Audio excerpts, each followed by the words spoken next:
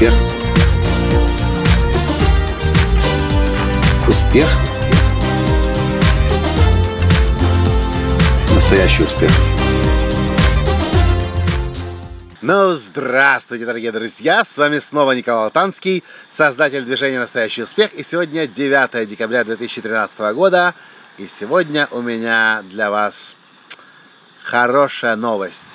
Мне таки удалось побывать. Не просто побывать дома у Яна Флеминга, а еще и достаточно долго там походить, все изучить.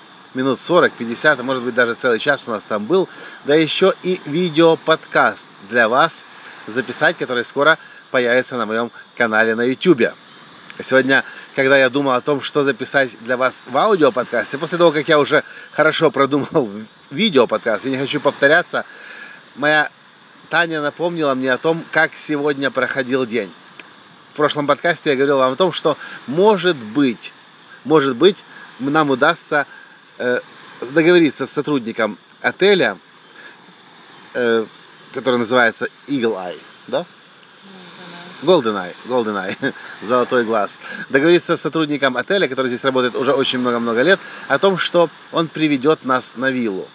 И Таня мне напомнила, как сегодня в течение дня она пыталась меня отвлечь разными делами и по работе, и по отдыху, и давай покупаемся, давай на лодке поплаваем. Но я знал, что с утра мы должны ждать звонка от этого человека, сотрудника гостиницы. В любой момент он мог позвонить и сказать: идемте со мной.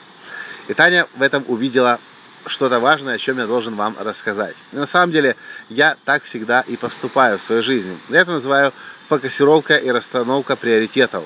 И если я знаю, что у меня есть возможность, если я знаю, что сегодня, если мы уплыли на лодке, начали купаться в лагуне или в море в Карибском, то очень может быть, что этот человек появился бы, посмотрел бы, нас не нашел бы, и возможность ушла безвозвратно. Не факт, что завтра, послезавтра или в ближайшие дни еще будет возможность побывать на вилле Яна Флеминга.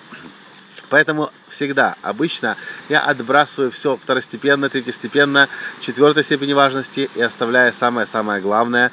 И, к сожалению, а может быть, к счастью, в этот момент я, как правило, не могу не думать ни о чем и не делать ничего. Я замечал это, когда у меня вечером эфир на телевидении. Как правило, в этот день я тоже очень-очень плохо соображаю.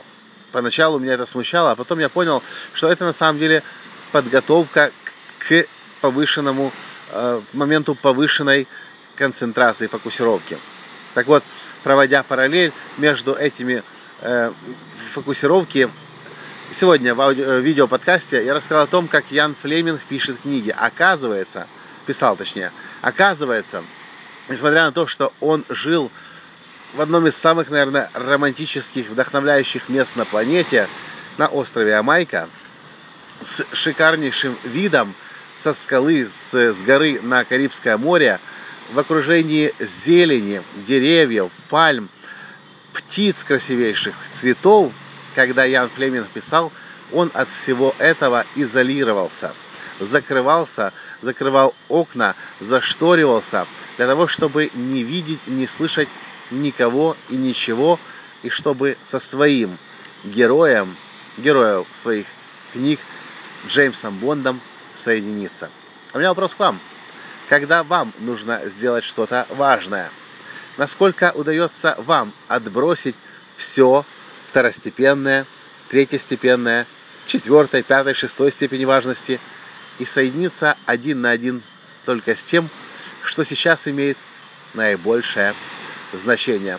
Вот с этим вопросом я хочу и оставить вас в этом аудиоподкасте. А вы напишите, пожалуйста, в комментариях к нему ваш ответ на этот вопрос. Насколько вам удается соединиться с самым важным, с тем, что сейчас для вас имеет на самом деле наибольшее значение. С вами был ваш Николай Латанский. И до встречи в следующем подкасте. Пока! Успех.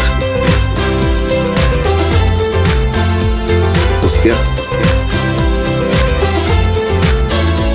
Успех. Быть счастливым, здоровым и богатым. Настоящий успех.